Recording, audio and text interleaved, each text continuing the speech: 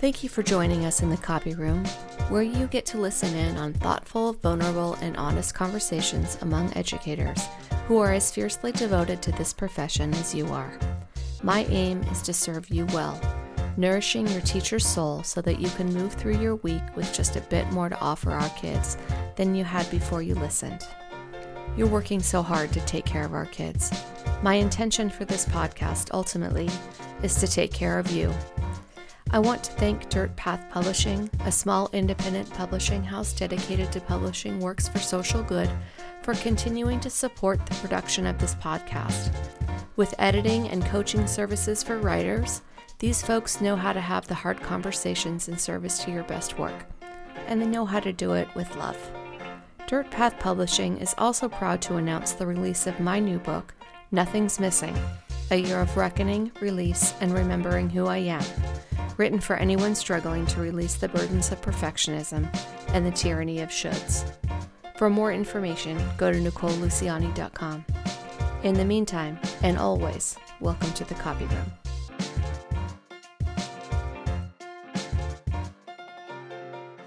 Julie and I met when we were in 8th grade at our high school, which at that time included 8th graders. We ran in different circles and had different interests, but we came together in the 11th grade under the tutelage of Mike Matthews, who you met in episode 3. We were both inspired and prepared for college in this and his AP government class the following year.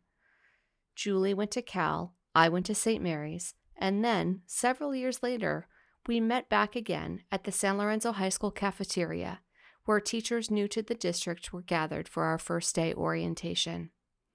Although I started teaching at San Lorenzo, I left for 3 years to teach somewhere else in the Bay Area before returning.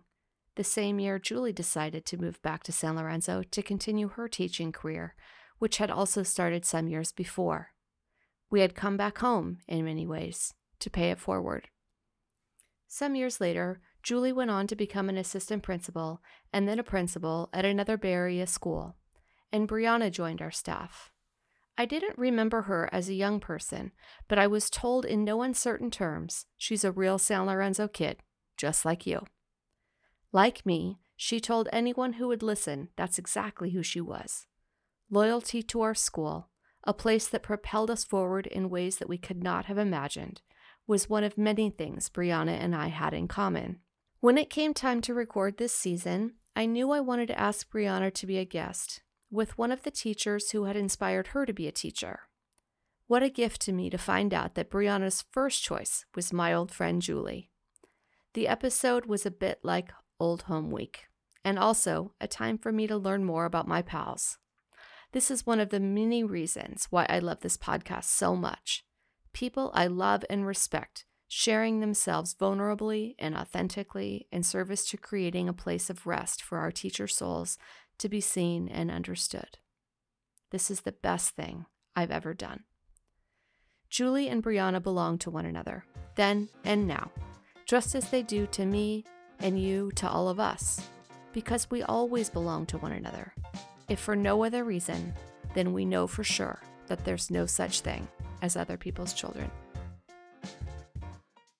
I don't know if you've had a chance to listen to some of the other episodes, but it's just been such a gift to me to be able to have these conversations with people I care about and respect. And if nothing else, it's giving me the opportunity to make sure that people know I love and respect them, because I'm not going to have anybody on here who I don't believe serves for the similar reasons that I serve, and I think you both are amazing, and I'm so grateful that you're here.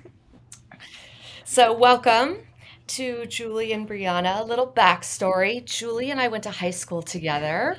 At the beginning of season 2, the listeners met Mike Matthews because he was my teacher who I follow in the footsteps of, and I know, Julie, you probably feel the same. Very much so.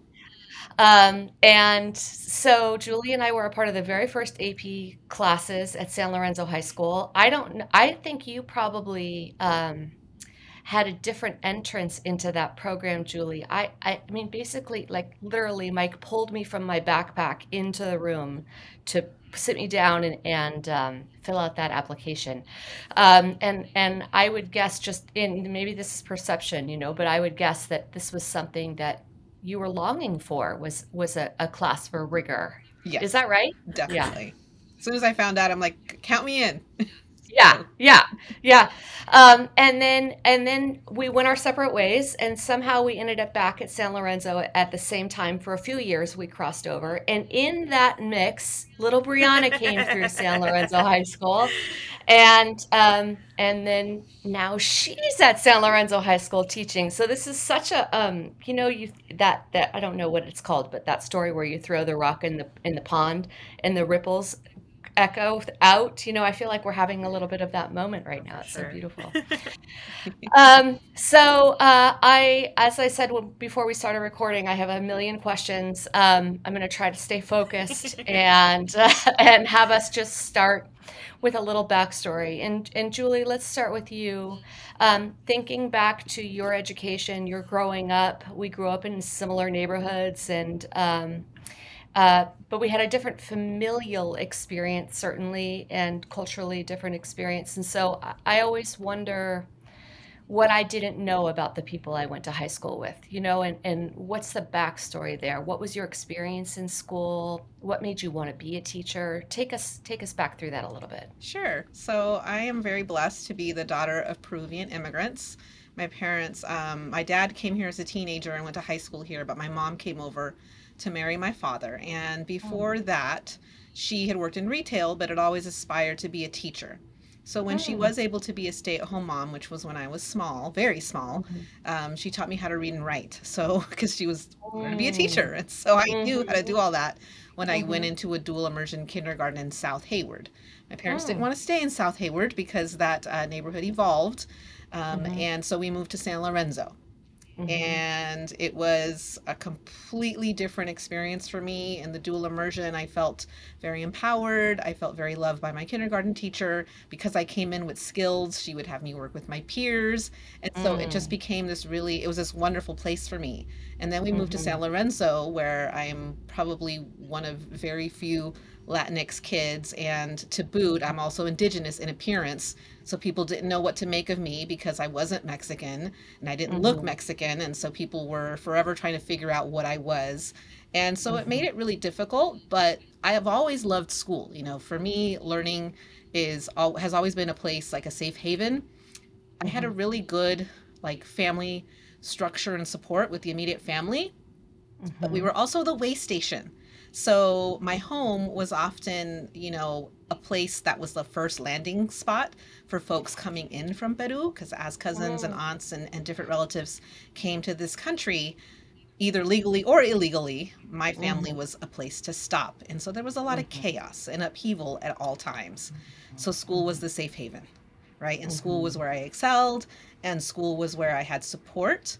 I was mhm, really lucky at Lorenzo Manor, which was my elementary school, to have a woman of color as our reading specialist.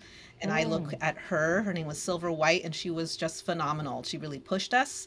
She gave us that rigor, and she always, treated all of us and just with dignity and respect. And I mm. remember running into her many years later when we used to go to the same gym, and she hadn't changed at all. And she was just like, "Oh, I always Wow. knew you were going to be a teacher. I'm so proud." And so Oh, that's I think lovely. of her all the time and how wonderful she was.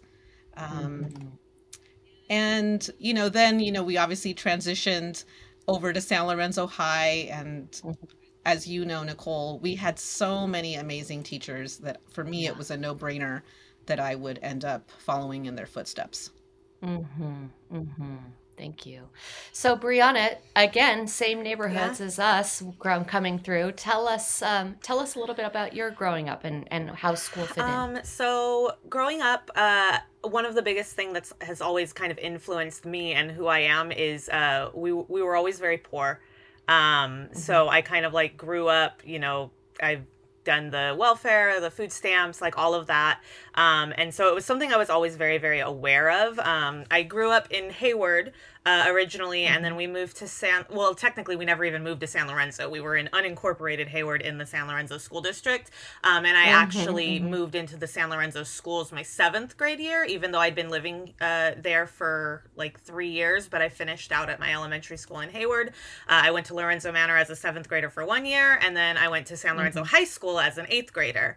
I was the last 8th grade class. So I was in the last 8th grade class at San Lorenzo. So I was the youngest 2 years in a row as an 8th grader and then a freshman.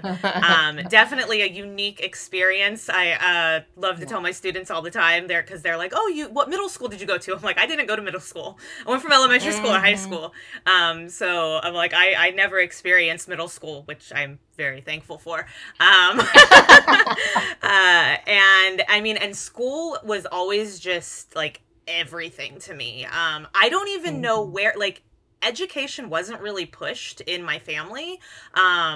Like, like, you know, they liked that I had good grades, but it wasn't anything that was ever like super celebrated or you have to get good grades. I imagine I learned about the valedictorian from TV. It's the only thing I can figure. But at some point, I decided I was going to be valedictorian. On my, like I said, it has to have come from TV. Like, it has to have. And I was just very focused in school, like, to an unhealthy degree, possibly. Julie can probably attest to this, that I had crazy anxiety. Like, school was never hard. It was never an issue of, like, straight A's came easily to me until senior year, when physics almost killed my GPA. And I still maintain, I'm sure that's the only A I didn't earn. I think Dave Fryer took pity on me and didn't want to be responsible for what would happen to me if I ended up with a B in that class. And I've asked him, and he said, "I don't think I did that." I'm like, "I think you did."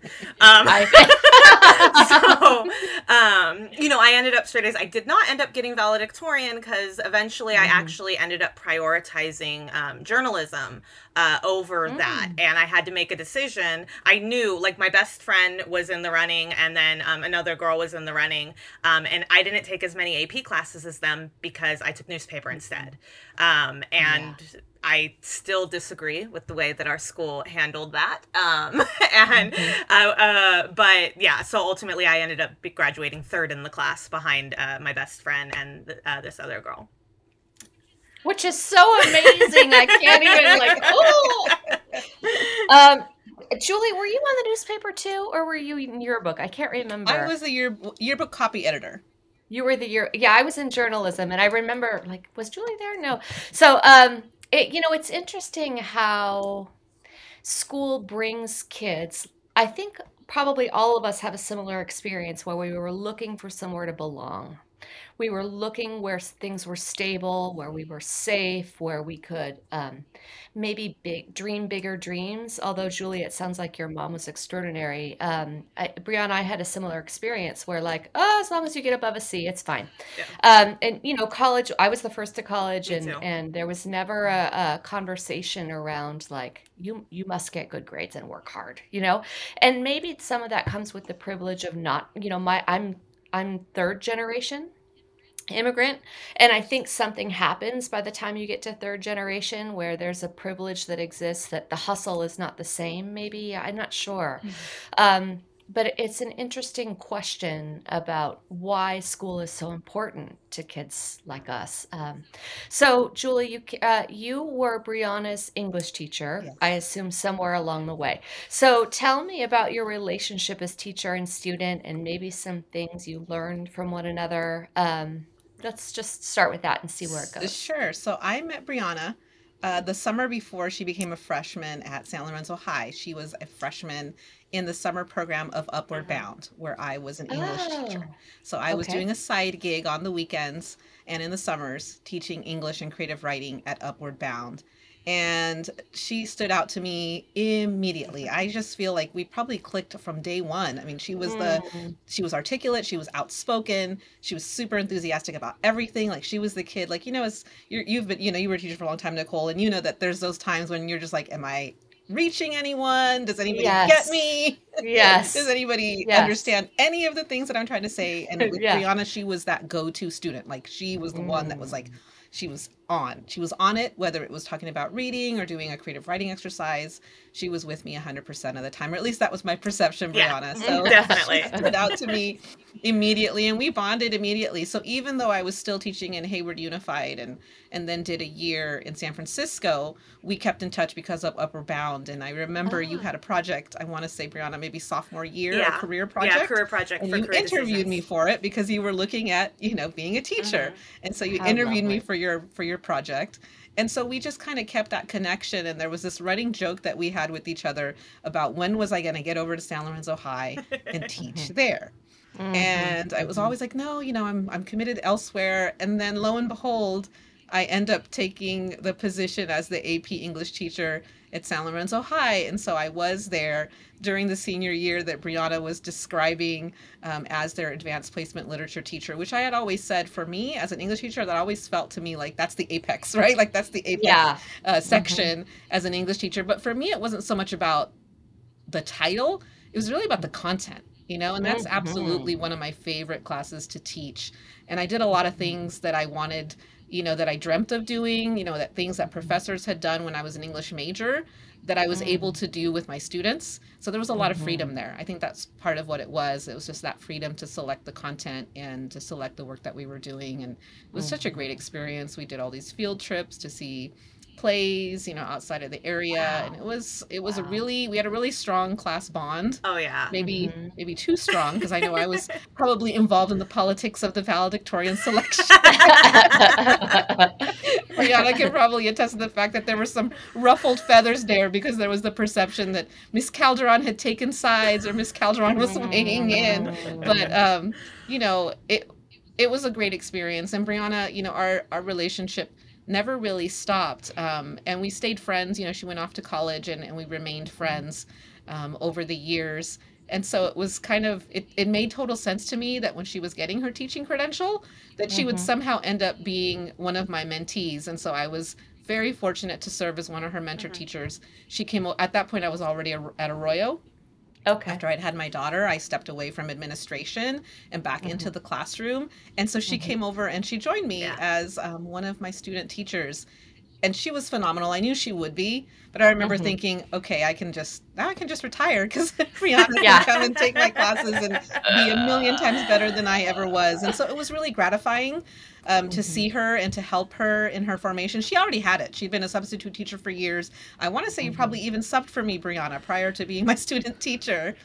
So Mhm. it was so Mhm. wonderful. And I think, um, I've just have always admired your resilience, Brianna. You're so tenacious. And Mhm. so even when I struggle, I think of just, what you've done and how Mhm. you've lived your dream of you told me I think at 14, you told me, I'm going to have your job at San Lorenzo High Yeah. someday. And so I Mm. think of that a Yeah. lot. God, Yeah. that's beautiful. Isn't there something too, Julie, about seeing someone who you served go on to serve others in a way that's even better than you could have done?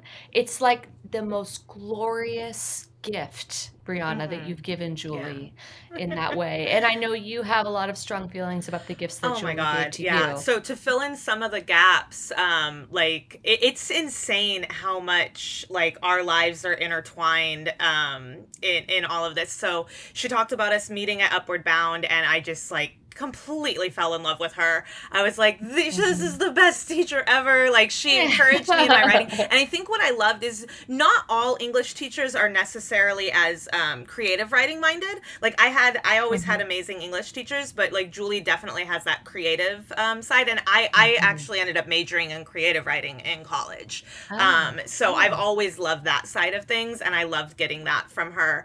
And I think that's what Mhm. initially bonded us. She helped me a lot with my writing. And Mhm. then yeah, I was always bugging her. I'm like, okay, you need to come teach at San Lorenzo now.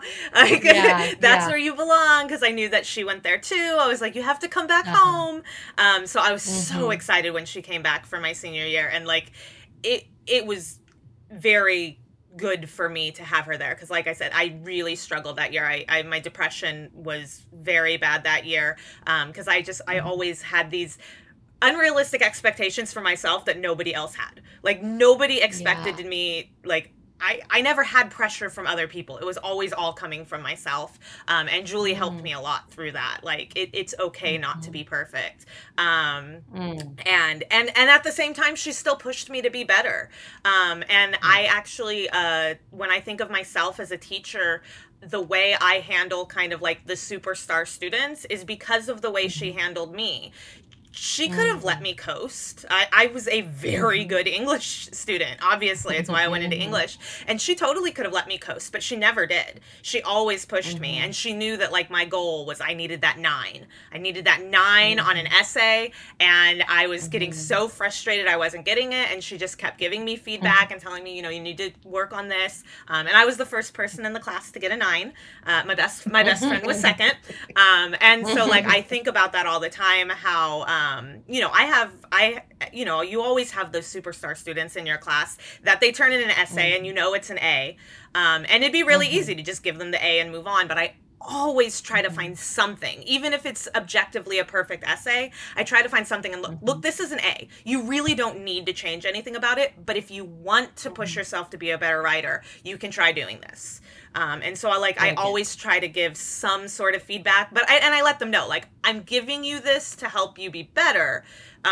But you don't have to do it, right? It's like, if you're like, I'm good, I'm cool with how I am, you don't have to do it, but I'm just giving you information that can make you a better writer. So I've learned how to teach students like me from Julie more than anyone. A lot of my other teachers as well, but Julie especially. And then, let's see. So, yeah, I went to college. We stayed in touch. She actually gave me a place to live for a little bit.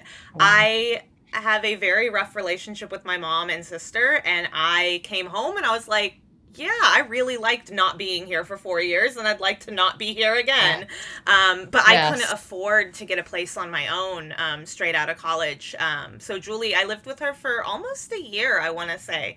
And I was, I paid her a disgustingly low amount of rent, and was able to save up money, so I was able to move out on my own. And that was such a fun time. It was so fun living with her.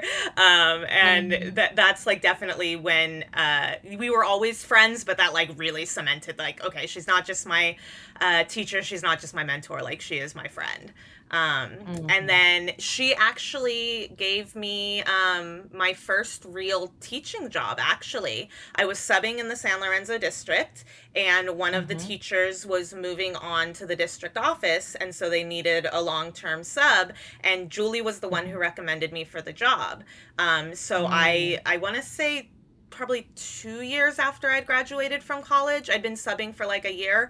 And then this job opened up and she recommended me for it and I got hired.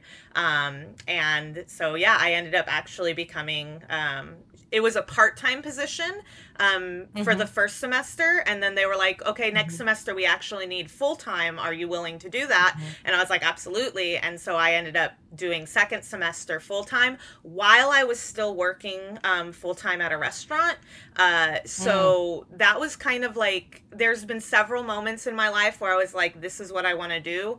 But during that job is when I really realized it, because I went to take a day off from my restaurant for my birthday in April. And I realized that that was going to be my first day off since the beginning of the year. Wow. I had been working at least one of my jobs every day for 4 months. Yes, and I didn't realize it until that moment because I was so happy. Oh my God. I loved teaching so much. I was not good. Like, I mean, I was good in some sense, but I look back now and I was like, wow, I had like no boundaries with, because I was like 24 years old teaching, like, you know, and so I was like, I did not have any boundaries with my students that I really should have had, but it was just so fun and so wonderful. And like, I was like, I can't believe I've been working nonstop and I like didn't even realize it because it was just so, I could not do that now, by the way. No. Like this is, 24-year-old me was able to handle that, but it was just, and that's when I realized I'm like, okay, like this is definitely what I want to do. Like I need to to stop fooling around. I need to get myself into grad school, get my teaching credential, because I always knew I wanted my master's. So I kind of stopped fooling around and got that done. And Julie was someone who pushed me, and then Carlos Cabana. Every time, because the next year I was subbing again. Every time he saw me, so have you gone? Like, what's going on with school? Are you going back to school? Yeah. Like, when are you going to stop subbing and actually do this for real? I was like, I know. I know. We're going to meet Carlos next season. He's just an extraordinary human. You know, it's funny because we've known each other a long time, and there's a lot we have in common. I started as a long-term sub. I was 21, mind you. Jerry Glenn hired me. What the hell? I don't know. Mr. Glenn. And Mr. Glenn. And I was working a restaurant job at night at the same time. I was not as joyful as you. I was dragging. But I think it's an interesting thing that in our families, at least in mine, academics wasn't prized, but your work ethic was, right? Get out, make your money, get your hustle on, get through your business. And there's something about that that I think is important. And I wonder, and maybe that's part of what makes San Lorenzo kids special, is that, I don't know, I think there's a million reasons San Lorenzo kids are special. But there's something about just, and I think you mentioned Carlos, the ethic of care that the teachers had. It was like, we work at this. This isn't like natural, I'm going to wait for the feeling to come, right? We're going to work because we have an ethic of care. We're going to work to love our kids, even the ones that like we wish were absent, right? You're just always here, aren't you? Always, God. That's great. Okay, so thinking back just to your individual careers, I wonder if there's a moment, because I think these kids, like these ones that are never absent, that are so hard, that there are teachers, right? They're there to teach us something that we need to learn. And I remember I was very conflict averse when I started teaching. And of course, I got every kid who wanted to be in a fight because I had to learn how to deal with that. And so I wonder if you look back and you think about, was there a family member or a student or maybe both who really gave you pause and you look back and appreciate them even though they were hard because they taught you something important? Briana, let's start with you. So my story's a little bit of a downer, but it was still a really valuable lesson for me to learn. Because so probably unlike every teacher currently teaching in existence, last year was not my hardest year of teaching. This year is not my hardest year of teaching. The year prior to the pandemic was my hardest year of teaching. And I literally like came home one day and started like just sitting there and brainstorming, what else can I do with my life? Because I can't teach anymore. It was a really hard year. Julie knows a little bit about it. I talked to her a little bit about it. I had just kind of a powder keg class of just, I literally had 3 fights break out in my classroom that year. And anybody who knows me knows that like classroom management, never been an issue for me. It's one of the things that both Julie and Vandana Macher, who is my other mentor teacher when I was student teaching, was like, you have classroom management down. Like it's and it's just never been a thing. And I literally had like fights breaking out. I'm like, there's nothing I can do to stop this. Like I cannot de-escalate these children. And so it was a very tough year. I could not bond with them. Like I tried so hard to like create relationships with these students, and it like what I could do it like on an individual level a little bit, but it's like when they were all it was a hard class. And I had one student in particular that I actually started making some leeway with. His counselor, he had given his counselor permission for her to tell me a little bit about his background. And I realized that he and I had a lot in common. He and I grew up in very similar life situations. He was an African-American male and I was a white woman, and I'm sure he felt like, oh, we have nothing in common. And then one day I just kind of sat down down with him. I'm like, look, your counselor kind of told me this. I'm like, I just want to tell you a little bit about how I grew up. And I told him some stories, and we started to kind of bond. He like started cutting his class the period I had prep and like coming to hang out with me. And I'm like, okay. I'm like, I can't harbor fugitives. You need to go back to class. Yeah. But it was, we really started creating a bond and things were better. I'm like, oh, this is wonderful. And then one day we had a lockdown. And my principal, I don't know what happened, if she was out of breath or what, but she sounded very scared on the announcement with the lockdown. And then I had a child in my class. They started having a panic attack. So I took them into my office and was like trying to calm them down. And they were just like very anxious and all of this. And then this other student who I'd been working with was being a jackass, just like making jokes and like, the school's gonna get shut up, blah, blah, blah, blah. And I was like, you need to stop. I'm like, there are people in this room who are scared and you cannot act like this. And he just lost it on me. Like, you dumb bitch, blah, blah, blah. Why do you always have something to say? And I was just like, I had to make a choice in that moment. We'd already gotten an email saying that there was no danger anymore, but we were still on lockdown. I literally opened the door, called a security guard, and kicked this student out of my class during a lockdown. And I was like, but I had to make a choice. Like, I like this other student, and I felt awful. I was like, I kicked a student out during a lockdown. Like, what is wrong with me? And I felt terrible. I wanted to fix things. And then his parent asked for him to be moved out of my class. And normally I would have fought it, especially because I'd made so much progress with him. Normally I would have fought it, but I was like, you know what? Maybe I'm not the one. Maybe I'm not the one who can reach this kid. Maybe this isn't going to be me. And that's okay. I still cared about him. I checked in on him. I, would talk to his other teacher, like, how's he doing? But I was like, I just can't be the one. Like, I made a decision. I stand by the decision, even though I felt bad about it. And it kind of just broke. I was like, I'm not going to be able to repair this. And I need to just let it go and hope he does well. Two things helped me kind of come to terms with it, that the decision I made was okay.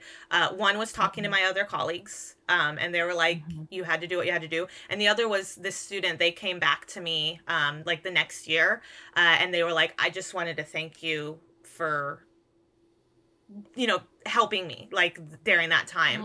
They'd had a nightmare the night before about a school shooting. And so like, I mean, and they were just like, you were so caring to me, and you like just made me feel so safe. And I was like, okay, I'm like, I made the right decision. I did what I had to do.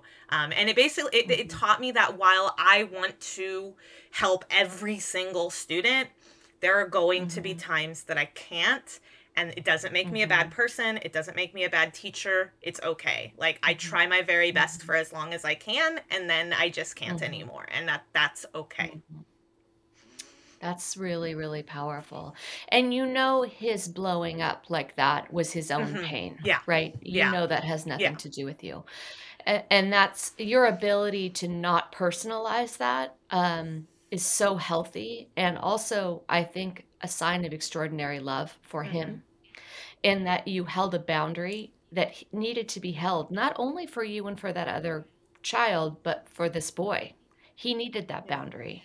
And the hope is down the road that serves him in some way, even though it was so difficult for you. That's a really powerful lesson.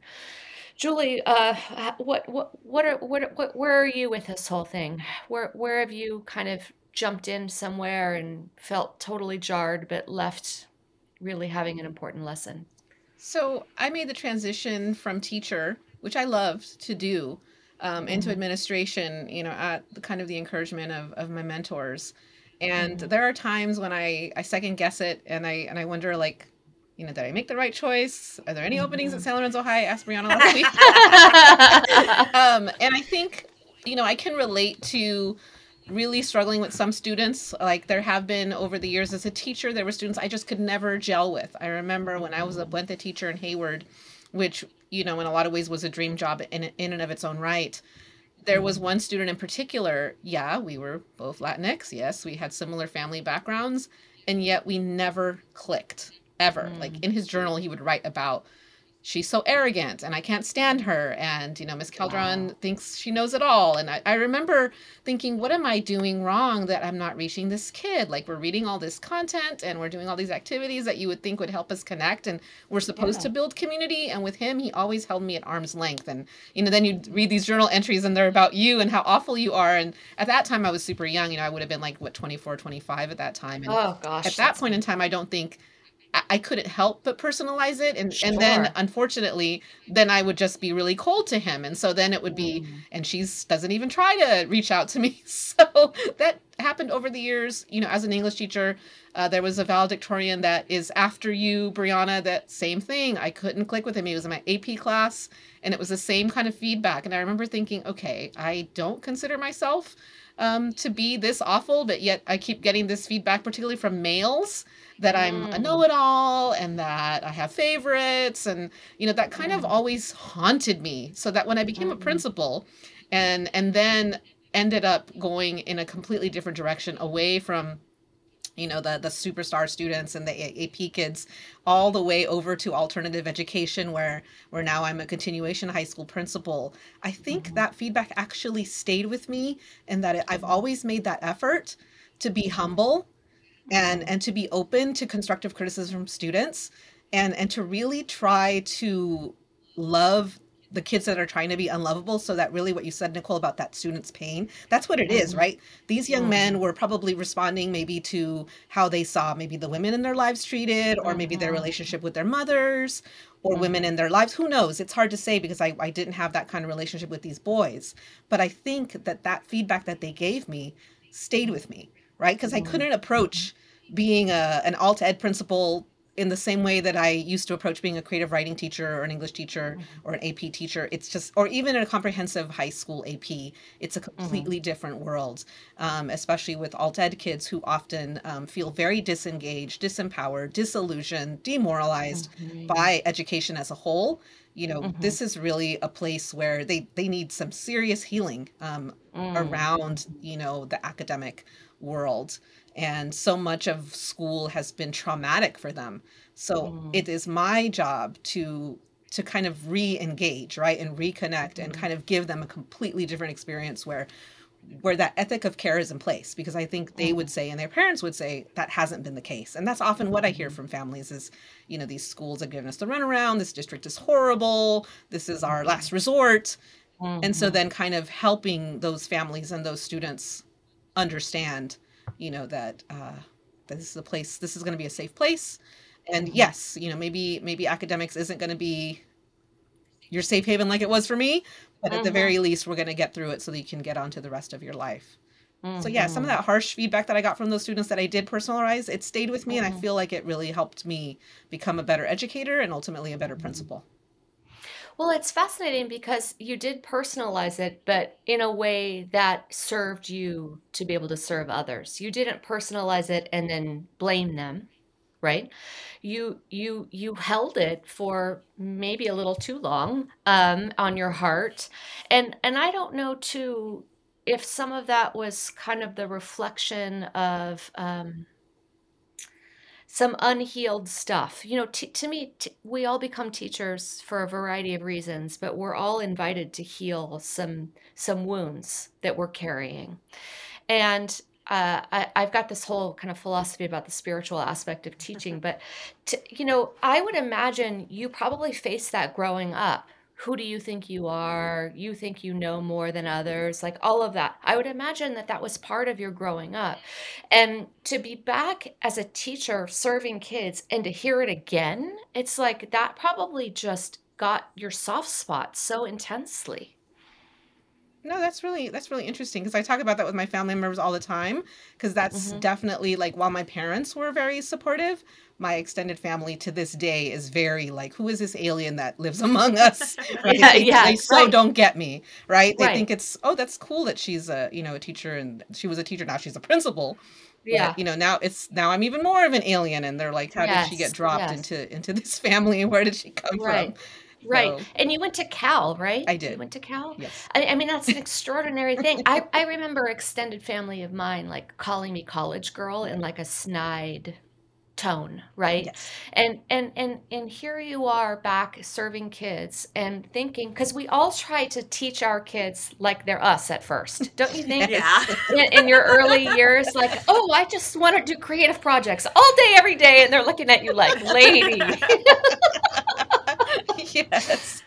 And so, you're thinking that you're inspiring them with academics, and because that's what served you. And then you realize, oh, there's some unhealed stuff here that I have to work out. Yeah, it's a beautiful thing, what you described, though, because when you think of yourself as an educator, what a well-rounded, multifaceted educator you've become. And I think that's so inspiring. Tell me how teaching has strengthened other parts of your life. Julie, let's start with you. I would imagine it's strengthened your ability to be a parent, because I know your daughter is extraordinarily important to you, and you take that parenting, the mothering, very, very seriously. Would you say that it strengthened your parenting and maybe anything else in your life? Oh, absolutely. I mean, I think being a teacher and an administrator, a principal, for one, my daughter says she's never going to be a school principal because she got to hear all the war stories day in and day out. But Yes. I think one of the things I think I said when I was preparing for guesting with you, Nicole, was that I was mothering these kids well before I was somebody's biological mother. I've loved my Mm, students and called them my kids until I had mhm, my own. And they're still my kids, but it is a very different relationship now. But I do mhm. think that the conversations I've had with my students over the years, both as a teacher and as a principal, have definitely had an impact on how I relate to my daughter. She and I are very close. And Mhm. I have seen what the parent relationship has done to students.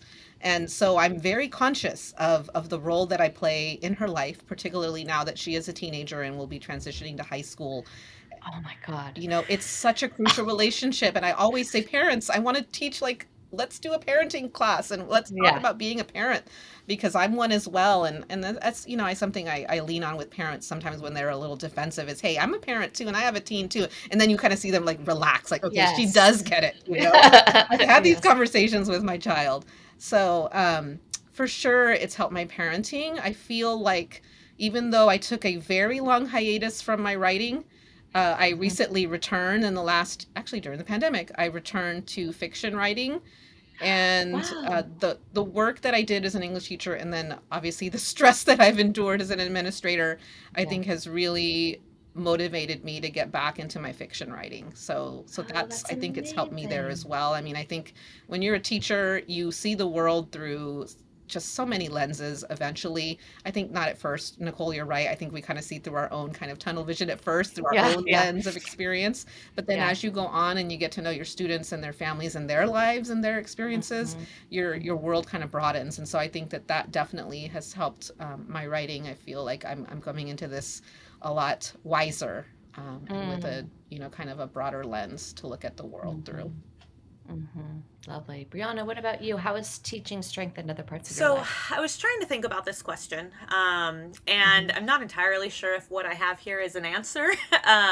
But I guess I'll say that like teaching keeps me sane. mhm, And mhm, mhm. that's what I really learned during the pandemic, and it's interesting to me. So like I said, I talked about that really awful year I had, and then the next year I was gifted the most glorious children ever. Like I had sixth period bata freshman, which you would Oh, geez. think would be, Those three things right there put together you would are think, like like sixth grade when bad I at saw freshman. that that's what I was going to be teaching, I was like, oh good god, I'm like, this Yeah. is going to be it. Like last Yeah. year like kicked me and punished me, and this year is just going to make. They were glorious. They are Mm, probably, I don't know if I can say the best class I've ever had, because I did have one other class, but like top two best classes I've ever had. mhm, They were mhm, they were just so engaged and fun, mhm. and like did their work, and it was just such a great group of kids. And then the pandemic happened and they were stolen from me, and I was really upset. So I really struggled with the spring, where it was just like I wasn't a teacher at all. Like the spring was a complete joke. I was having Zoom meetings that 5 kids were coming to, and then we would just like chat, and I'd mostly just like check in with them and see if they were doing like nothing curriculum based. Like it was just bad. And then last year was better than that, but it was still like I'm this is not teaching. Like I'm not really building relationships. I did actually, again, I had a 6th period bad a freshman class, that I did manage to build a couple of relationships with those students. Like they all come and say, I'm really upset none of them ended up in my sophomore class. None of them. I'm like, really? I got none of you? But they come and say hi to me, and like, so I was able to, but that they were very rare. Like they were special. And last year was really hard for me, like really hard, like mentally. And so I don't say it was my worst year of teaching, because it's like I don't count it. It was bad because it wasn't teaching. And I like, this is something I've kind of always known about myself. I've learned it from the summers. Around beginning of August, I'm ready to go back to school. Like, I love my time off. Like, it's nice to, like, be lazy. It's nice to be able to travel and things like that. But eventually, I'm like, I need my routine back. I need my kids back. I need to be back in the classroom. And so 17 months of not being in the classroom almost killed me. Like, and I say that as barely an exaggeration. It was just, I was like, I have to teach. So it's interesting to me that this all happened. Like if there was ever any doubt about, like, I'm like, no, I have to teach. I have to, like, I need it. And so teaching kind of, I was looking for anything I could find to give me my teaching fix. And I actually ended up, like, over the course of the pandemic, kind of getting into this gaming group.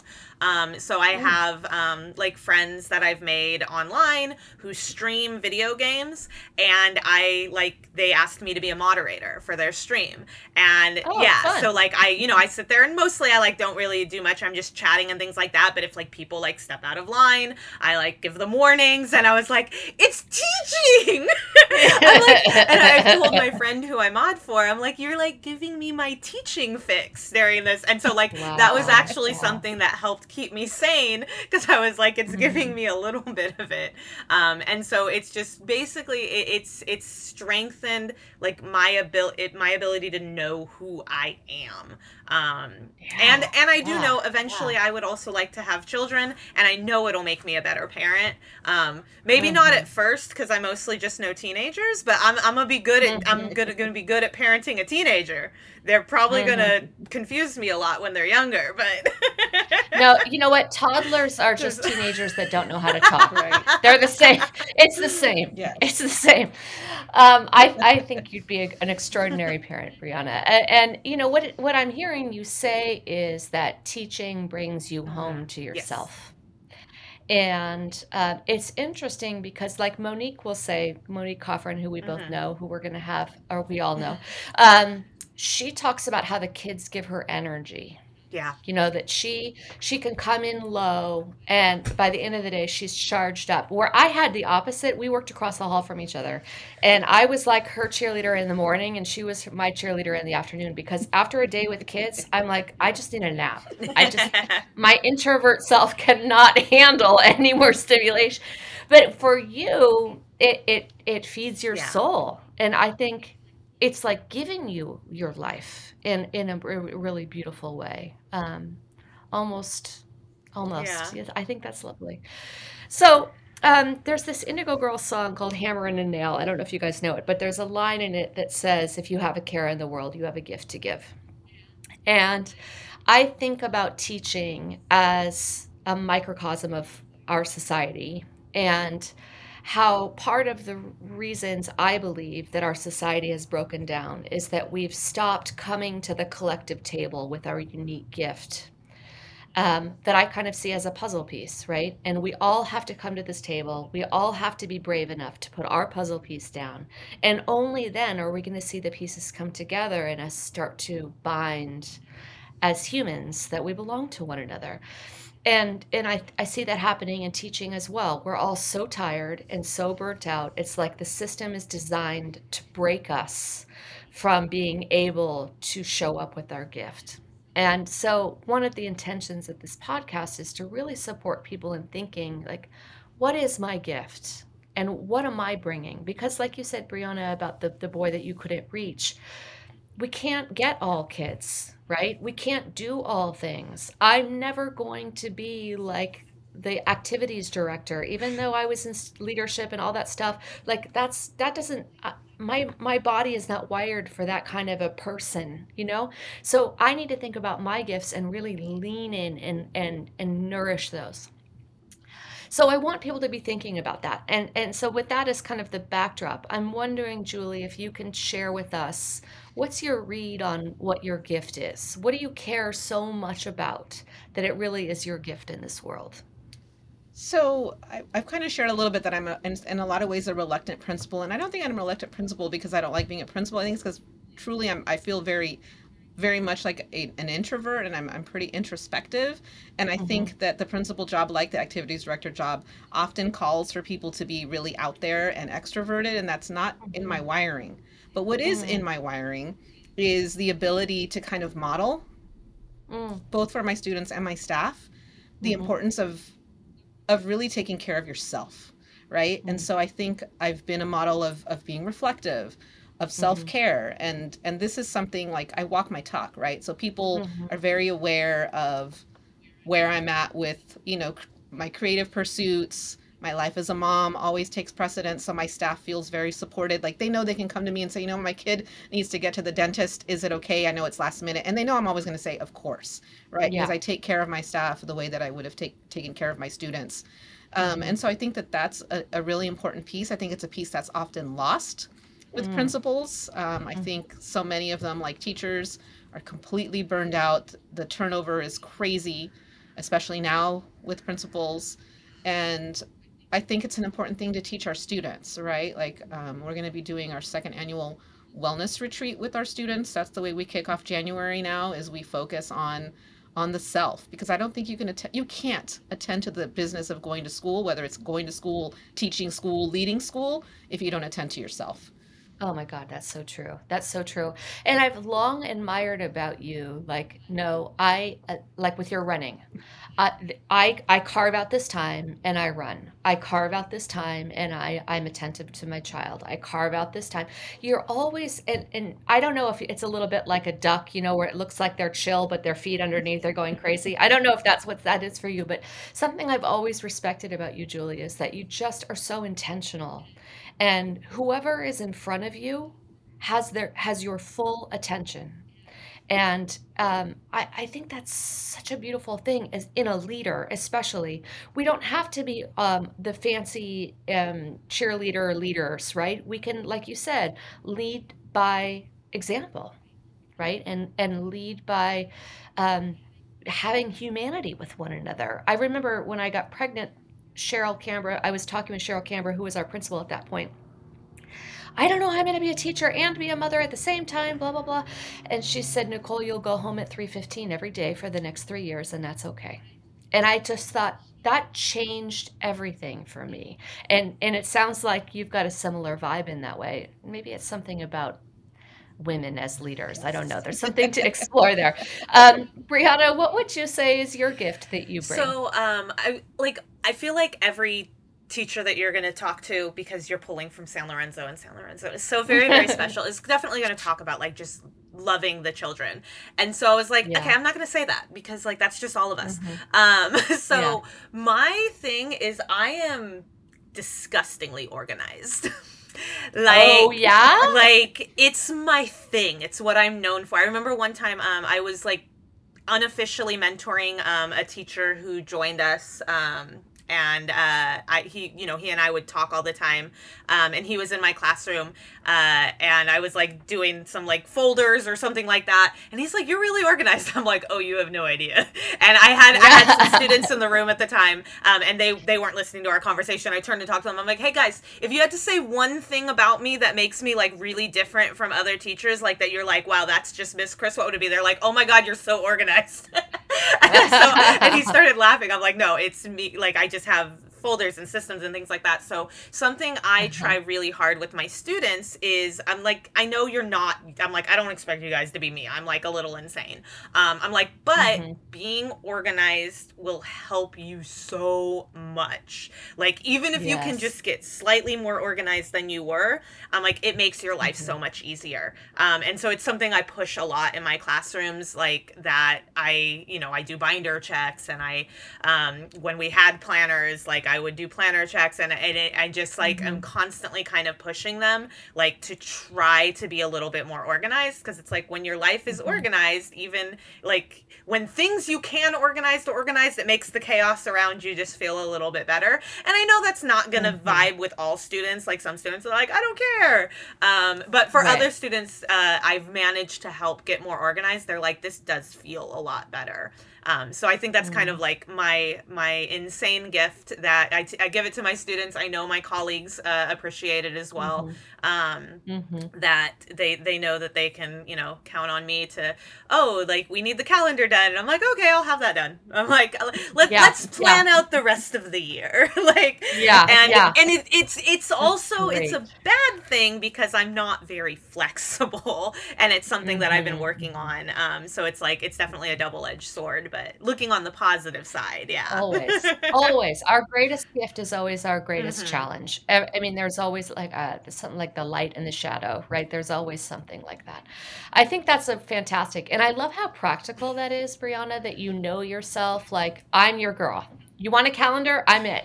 And that it gives you joy. Because sometimes we're good at things that don't give us joy, right? And there's something about the magic of being really good at it and really loving it. And that's like the magic sauce. That's really when it's a gift. I love that. Do you all, either of you have a favorite song when you think about getting ready for a great day of teaching that you like to play? Lovely Day by Bill Withers. Oh, I love that song. That's I a love that great song. Yes. song. That's a great song. What about you, Brianna? I was thinking about it. I don't listen to a lot of music anymore. I mostly listen to audiobooks when I drive. But if I had to, when I do listen to music, I listen to musicals. And I am very basic, so Hamilton is my favorite musical. Nice. No, that's not basic at all. But no, totally my shot. Yes, I love that. Not technically my favorite song from Hamilton. Burn is, but I would never subject my students to me after listening to Burn. Oh my God, I know that, and It's Quiet Uptown. Every time that song, I'm like, okay, guys, we're just gonna cry today.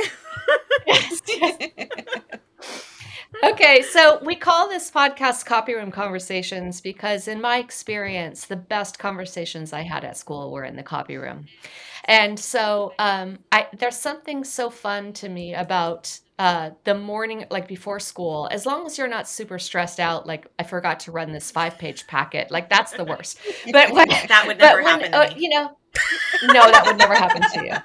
It happened to me a lot.